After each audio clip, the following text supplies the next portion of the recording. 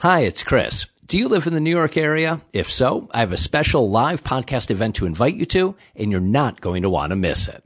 Rick Wilson, yes, the Rick Wilson, sharp-witted, wisecracking Republican political strategist, ad maker, analyst, columnist, and crazy good tweeter, will join me for a live conversation about the 2020 election, impeachment, and his new book, Running Against the Devil, a plot to save America from Trump and Democrats from themselves. You can get all the details at chrisreback.com/Rick Wilson. Here are the headlines. Wednesday, January 15th at 7 p.m. in Westchester County, New York. Rick's book is released the day before. I don't know his exact schedule, but this will be one of the first, if not the first, events he does. Have you seen Rick's Twitter feed? Do you watch him on TV? Did you hear our podcast last year? Have you read his previous book, Everything Trump Touches Dies? If your answer is yes to any of these, then you know how fun, sharp, and engaging he is. Again, all the details are at chrisreback.com/Rick Wilson. You know I'd love to see you there. Let me know you'll be there. Drop me a line at chris@chrisreback.com. Thanks, and now to the podcast.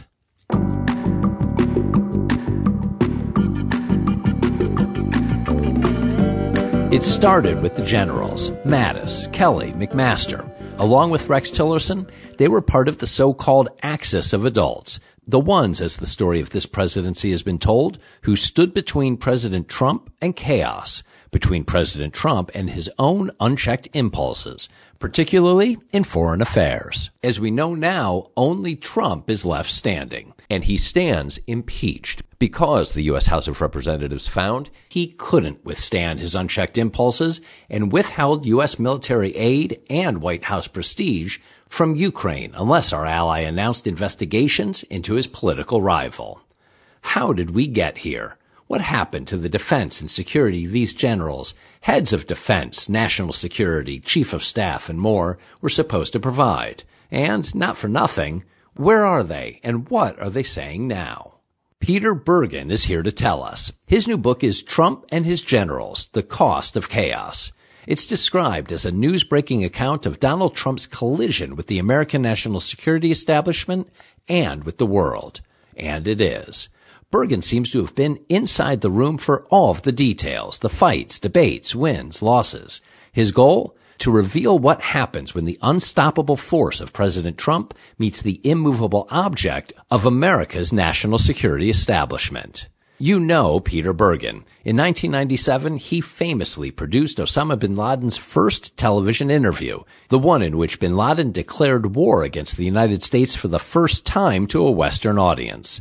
Since then, Bergen's done just a couple of things to keep busy, like writing 5 other books, teaching at Harvard's Kennedy School of Government and Johns Hopkins School of Advanced International Studies, and serving at CNN. Today, Bergen is a vice president at New America, a CNN national security analyst, and professor and co-director of the Center on the Future of War at Arizona State University.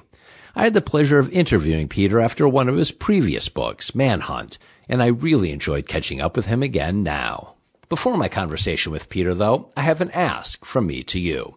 I hope you like these conversations, and if so, I'd appreciate if you'd take a moment, go to Apple Podcasts or wherever you listen, and if you're so moved, leave a 5-star review.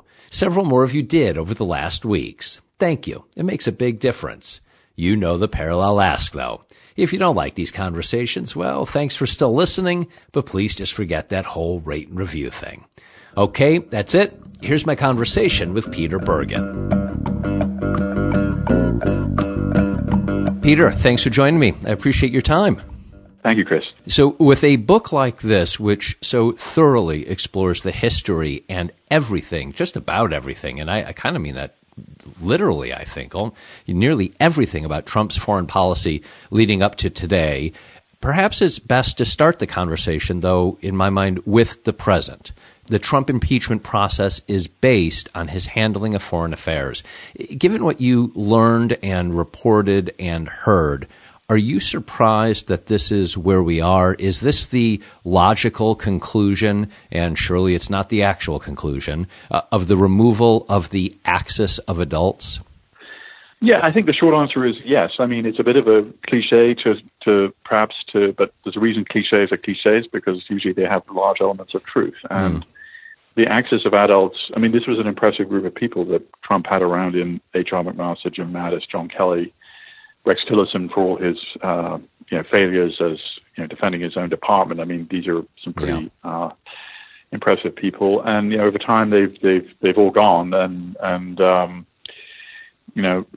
Trump is sort of unplugged, and he's running the White House like he ran his real estate company, which is really kind of a one-man show with a group of supporting yes men and yes women and family members. And that's kind of the way he likes to manage things. And this was too late for my book, but John Kelly has said publicly that he advised Trump not to hire a yes person because he'd be impeached if he had a yes person as chief of staff. And that's exactly what's happened. I mean, John Bolton also pushed back against this July 25th phone call between Trump and Zelensky on the theory that Trump would use it to air private grievances. Bolton now is also gone. So, Trump hates being managed. Trump is the only elected official in the room. He gets the National Security Council and advisors that he wants, and this is kind of clearly what he wants. But it comes, I think, with some price. And if the team of rivals become a team of acolytes, you're not going to get the best advice. And you look at Obama. I mean, he brought in Hillary Clinton. He brought in Bob Gates, who was had served George W. Bush and was a Republican. Brought on Leon Panetta. I mean, he had a pretty impressive cast of characters who were kind of, essentially people in their own right. They weren't just people who were dependent on their stature to Trump. And I mean, if you look at that, Mark Esper is, probably perfectly competent as Secretary of Defense. He's not Jim Mattis. Look at Robert O'Brien, who's now the National Security Advisor. He's probably a not incompetent lawyer. Who had some success as a hostage negotiator at the State Department, but he's certainly no H.R. McMaster or even John Bolton. Yeah. And look at, so again and again, you've got, CIA Director Gina Haspel is kind of a CIA lifer, and she's kind of keeping her head down, keeping out of politics. And so, it's just a much less impressive group of people, and you can kind of, listeners can make their own conclusions about how Trump behaves without people who kind of stand up to him and challenge him. I mean, one of the reasons all these guys have left, for one reason or another, is they took, I quote somebody in the book who says H.R. McMaster took a lot of face shots for his kind of approach to the Afghan war. Afghanistan. I think that was about Afghanistan. Yeah. And obviously Mattis, Mattis resigned because of the abrupt announcement of abandoning our allies in Syria, the largely Kurdish forces. But that was a long time coming. I mean, they started disagreeing about substantive policy issues starting in June of 2017. Yes. When Trump heartily endorsed the blockade of Qatar. Now, Mattis knew full well, as the former head of Central Command, that the most important military base outside the United States is the one in Qatar, which is where the war against ISIS and the Taliban is coordinated, and is the forward base of Central Command. So, I mean, that was the beginning. Then there were other disputes about transgender troops, about treating our allies, kind of cavalier manner, NATO, Putin, the list went on and on. I think over time these things begin to really accumulate. And I mean, H.R. McMaster, I think sealed his fate when he was at the Munich Security Conference, and that was in Germany. Wasn't that in Germany that he said that? Yeah. And it was, they had it was shortly after 12 Russian military intelligence officers were indicted by name for their involvement in interfering in the 2016 presidential election, and McMaster characterized this as indisputable proof that the Russians had interfered, and immediately Trump tweeted against him publicly. Of course. Unfortunately for HR, he failed to add that the Russian interference had nothing to do with the outcome of the actual election. He forgot that, according to Trump's tweet, which you note. What you just outlined, you just hit the two parallel tracks. There are multiple tracks of your book, and just it's a terrific read because of all those tracks and a bunch of other reasons.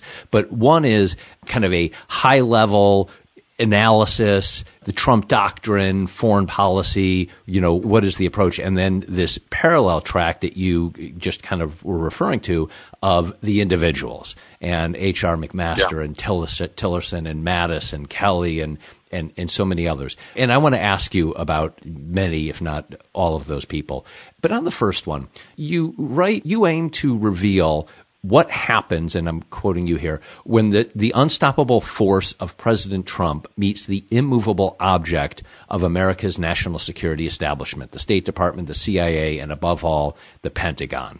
And that was kind of one of your stated goals in writing the book. And as we look at those, I mean, you just noted many of them. The State Department, well, we saw the Ukraine testimony, and we saw how Tillerson, didn't stand up for his people, and that seems to be happening now with Pompeo. And we see how leadership lets diplomats hang in the wind. And the Pentagon, well, we saw the reaction to Trump's overturning, the Navy SEAL Gallagher decisions and other elements. And you just characterized the CIA. Those institutions, those immovable institutions, don't feel quite so immovable, do they? One of the interesting things that I sort of took away from writing this book, I don't really address it directly in the book, is, the Britain famously has an unwritten constitution, and the United States has a written constitution. But I actually think the United States has a unwritten constitution that we weren't that aware of until Trump came along, which is part of the unwritten constitution is the president won't attack the FBI, won't attack the CIA, won't attack his own, National Security Council officials, in a sense, won't attack the permanent civil service, which some people refer to as the deep state. Yeah. And won't refer to the media as the enemy of the people, and basically won't treat every institution in a denigratory way. And that is what Trump has done. Now, these institutions have survived, in this case of the State Department, for, almost 2.5 centuries. So it's not like, presumably this too shall pass, but clearly there are some results in terms of people are not, volunteering to become state foreign service officers in quite the same way. Certainly people I talked with at the agency say that allies are more careful about the information they share with the United States because they have no reason to believe that there isn't something between Putin and Trump that they don't quite understand, and that they are more careful about what they share with us. Similarly, agency officials are more careful to share sources and methods with the White House, which is kind of extraordinary because they're concerned about people with improper security clearances at the White House. So now balance against that, we just had a national defense budget for $738 billion that was just passed. Compare that to the $600 billion budgets that typically were the case under Obama. So Trump has supported the Pentagon as an institution, and whatever his kind of disputes with the various generals who have worked with him, which over time have accumulated and now they're all gone. But it is an odd moment in our national history when the president is at war with so many of the institutions that not only work for him, but in which he's appointed the people running these institutions. Yes, totally. Yeah. And he supports the Pentagon through the budget, as you just described, but also at the end of your book, you make clear he's now his own general. So, yeah, he supports the Pentagon, but he kind of has put himself in charge of the Pentagon, hasn't he? Yeah, and that's his prerogative as commander-in-chief. The commander-in-chief has very broad ability to do whatever he wants. And we saw with these pardons of convicted war criminals, that he's really exercising this ability. Now, there's certainly no dispute he has the ability. Should he intervene in the cases of some fairly low-ranking servicemen, and kind of overturn what military justice has done, maybe that's not a good idea. But he this is a guy who went to military-style boarding school, who had a romance with the generals, and now has got rid of them, and now is very much his own general. Look at the decision on Abu Bakr Baghdadi. I think a good decision by the president. It was, he made that decision. There was some risk involved. I don't think it was like the Osama bin Laden raid in terms of both risk and payoff to the American people. After all, Abu Bakr Baghdadi hadn't been responsible for the death of nearly 3,000 Americans on 9/11. No, but it was not insignificant. Yes. No, not insignificant at all. And he made the right decision. and he's the commander in chief. He's responsible for that decision. If things had gone wrong, he would have been critiqued. But things went right, and the operation went pretty flawlessly, and he deserves credit for that. But balanced against that, I would say, as you look around the world right now, the Israeli-Palestinian peace deal that Jared Kushner was going to deliver is clearly dead in the water. Yeah. The North Koreans are, testing missiles, talking about a Christmas present they're going to give Trump. I don't think that's going to be a nice Christmas present. No. The Iranians have started their nuclear production enrichment, not to high levels, but to moderate levels. NATO. NATO is, we don't have a good relationship with many of those countries. Yeah. And on Putin, the Russians are, I'm sure, are going to try and interfere in the 2020 election. Yeah. To the extent they can. So you've used twice now, and it's a word that I have in one of my questions for you as well, which is balance, and getting that balance and trying to understand the balance of the pros and the cons and the support for the institutions, yet the support for but the pushback and the trying to understand those balances, I think, is also a theme in your book. And one of the ones that I wanted to ask your interpretation of is how you think about the balance of Trump's instincts versus his knowledge. On the one hand, you don't strongly question his instincts. On page 128, you list the 5 questions he seems to ask about foreign involvement. Why do we care? Why does it matter to the American people? Why can't others do it? Who's paying for it? Why can't others pay? You add one on Afghanistan, another question of his, why are we there 16 years later? You identify how he's not dissimilar to Obama in that he wants to get us out of wars. You note that he hasn't made the unforced errors of George W. Bush, and who got us into Iraq. You also note that he's gotten lucky, no crises yet, and his instinct, though maybe not his tactics, on China.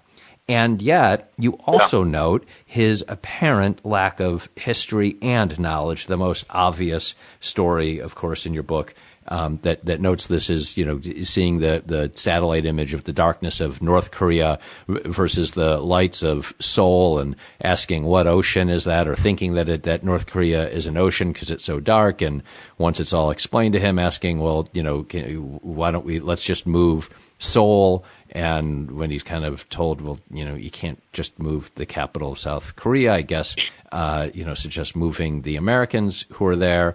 How do you, I guess I have 2 questions out of all of this. One is, how do you reconcile and balance his instincts versus his knowledge? And then as a side question, because you seem to have been inside the room in every one of these conversations, can you tell me how briefers and staff reacted when they realized he wasn't joking about the Seoul and North Korea question?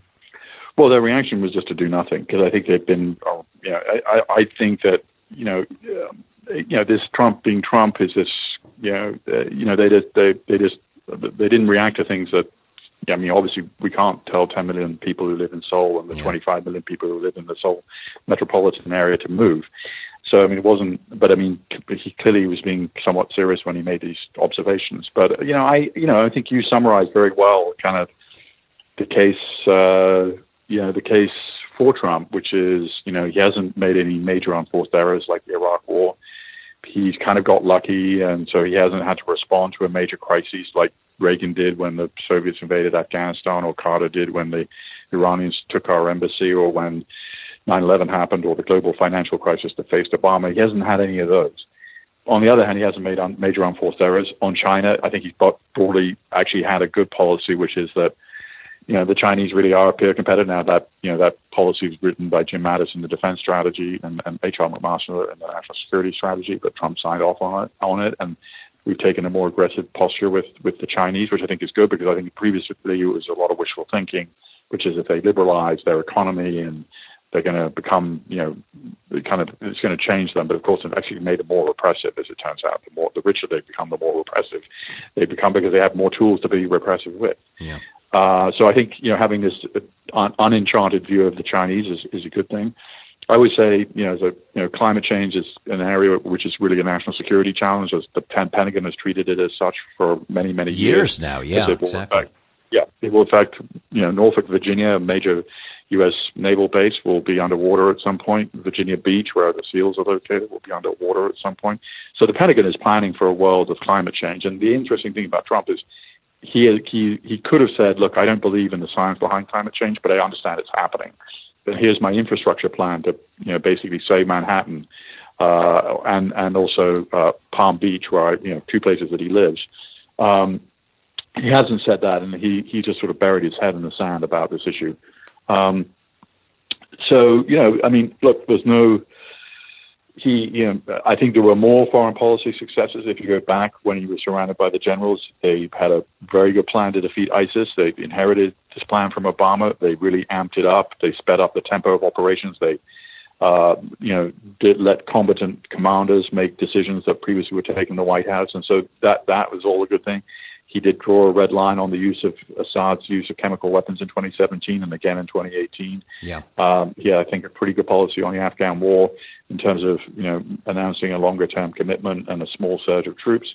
But over time, as we get into 2019, I think there are fewer foreign policy successes.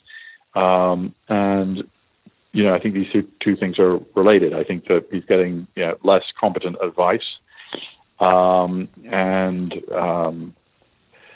only got a year left of the presidency, and he may or may not get a second term.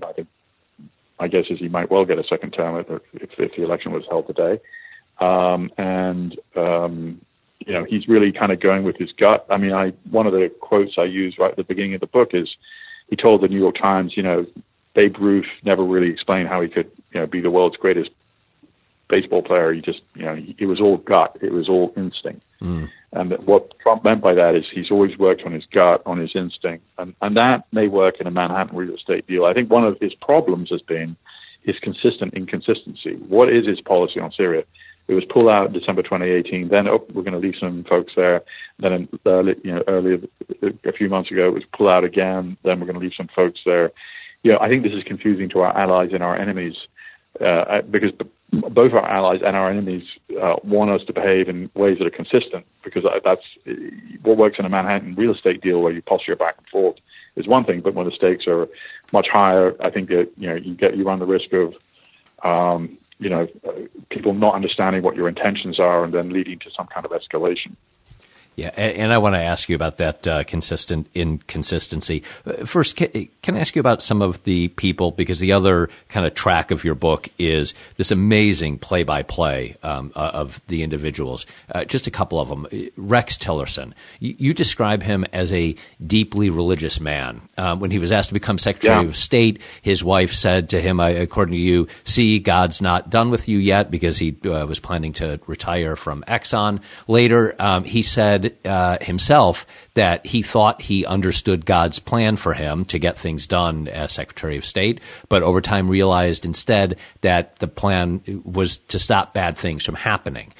Do you have any sense of what Tillerson thinks God's plan for him is now? I mean, where is he? Does he think that God doesn't want him to do anything more? It struck me, why can Tillerson call Trump an effing moron in the tank in the Pentagon, but he really can't seem to say anything of consequence in public?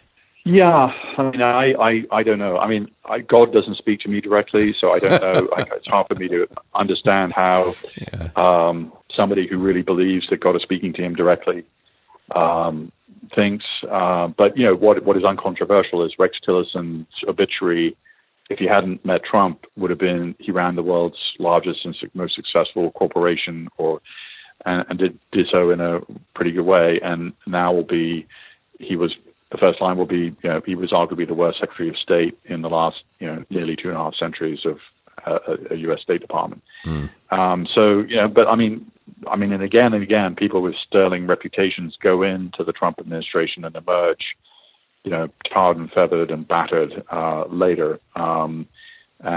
It's very few that kind of leave on their own terms. I guess Nikki Haley left on her own terms. Dina Powell, who was a deputy national security advisor, left on her own terms, but Mattis to some degree kind of, But Trump also said, like, tweeted that he'd failed on the Afghan war and Obama had fired him. Yeah, and I mean, give him a just second chance. On the way out, on the way out of the exit, Trump really kind of denigrated him. So it's an interesting question. Tillerson hasn't really said much.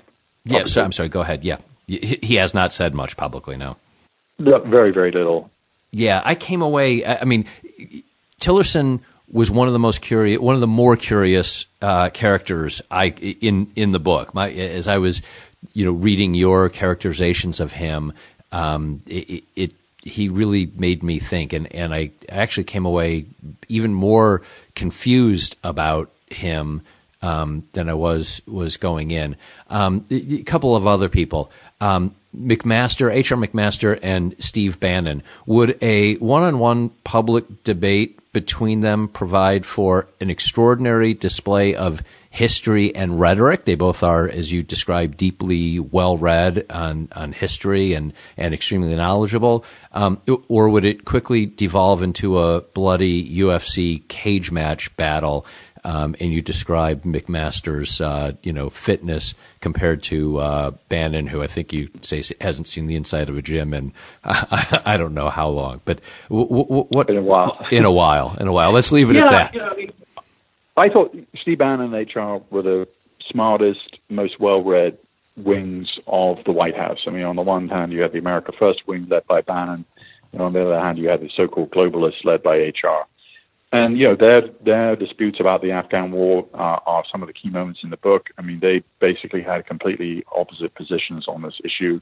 There were some very, very contentious meetings in the White House where they, really kind of came close to, some real, it's the nearest time that you might have had an altercation on a physical level in the White House situation room for some period of time. That didn't happen, but clearly there was, they held each other in considerable mutual contempt. Quote, Bannon thought of McMaster as a effing globalist and professor. McMaster wasn't really sure what Bannon's agenda was, and so a public debate between them, by the way, would be, I think people would pay good money to see that because they're both in different ways have very clear views of the world and are very well informed, and in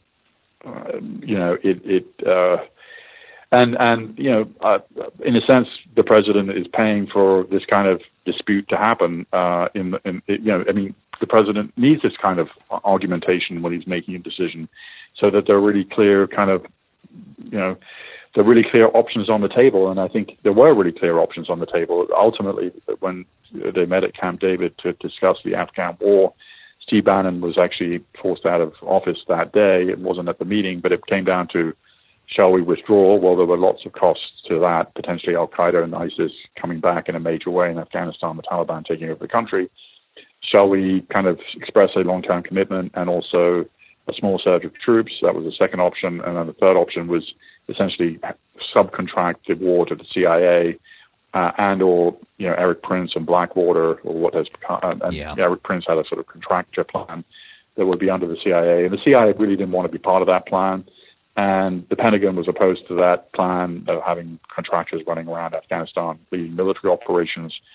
And so by the time it came to Camp David, the decision had sort of already been made, which was where the president would announce a long-term commitment to Afghanistan and a small surge of troops. But to get to that decision, there were these knockdown, drag-out fights in the Situation Room between Steve Bannon and H.R. McMaster. And I think one of the reasons H.R. ultimately got forced out was he represented the kind of national security establishment view about what to do in Afghanistan.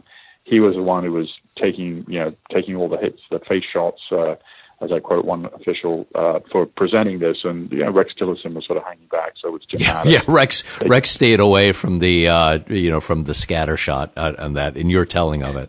Yeah, according to an official who was in these meetings, Tillerson saw that there wasn't really much of an upside to be taking face shots on this issue because the president didn't really want to do this. I mean, he hated being managed and hates being managed, and felt he's being managed on this issue.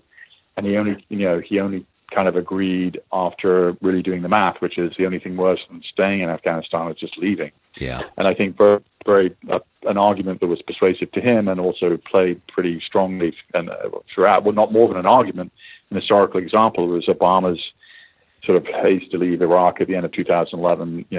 How exactly that happened is a longer conversation, but the point is it did happen, and into that, the Iraq army, kind of didn't have an American advisors.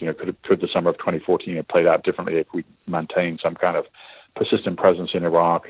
Maybe, in terms of fighting ISIS, but that was always in the background of these discussions, was what happened in Iraq after we pulled out in 2011.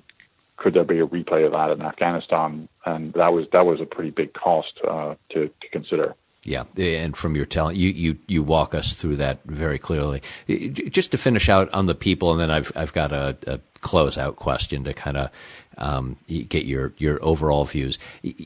Mattis, Kelly, Tillerson, McMaster, there are others.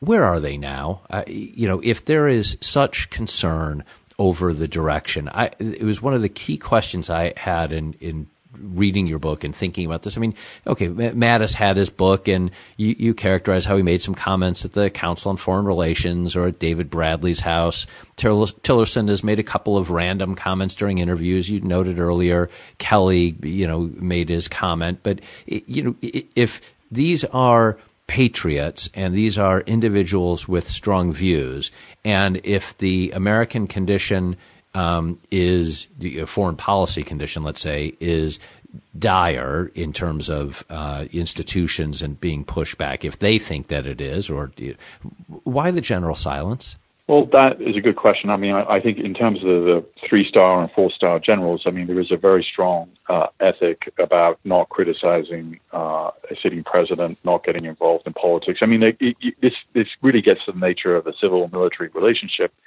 which is ultimately, if you're the Secretary of Defense, that is a political position. If you're the National Security Advisor, that is a political position. And that's part of the tension between the generals and Trump. I mean, Mattis refused to go on TV to defend Trump. He just basically wouldn't do it. Because he didn't want to get involved in politics. But this is kind of a sort of tension that exists, which is ultimately, if you serve in a cabinet for a president, is a fundamentally political position. Now, they're out of office, and Jim Mattis was very careful during his book tour not to criticize Trump directly, although he certainly took some pot shots at Obama and Joe Biden in his book. So his view is, if it's a sitting president, I'm not going to criticize him. That's, I'm sure, H.R. McMaster's view as well. John Kelly has said not much publicly. So on the military side, there is a kind of reasonable thing that they're trying to observe, which is we're not going to criticize a sitting president. And also, maybe they don't think there's anything to criticize. I mean, I'm not a mind reader, so I don't know. And then on Tillerson, he has said publicly that he had to constantly tell Trump that he shouldn't do anything illegal. But that's really the extent of his criticism. So Tillerson is much less encumbered by kind of the general kind of view that the military shouldn't get involved in politics.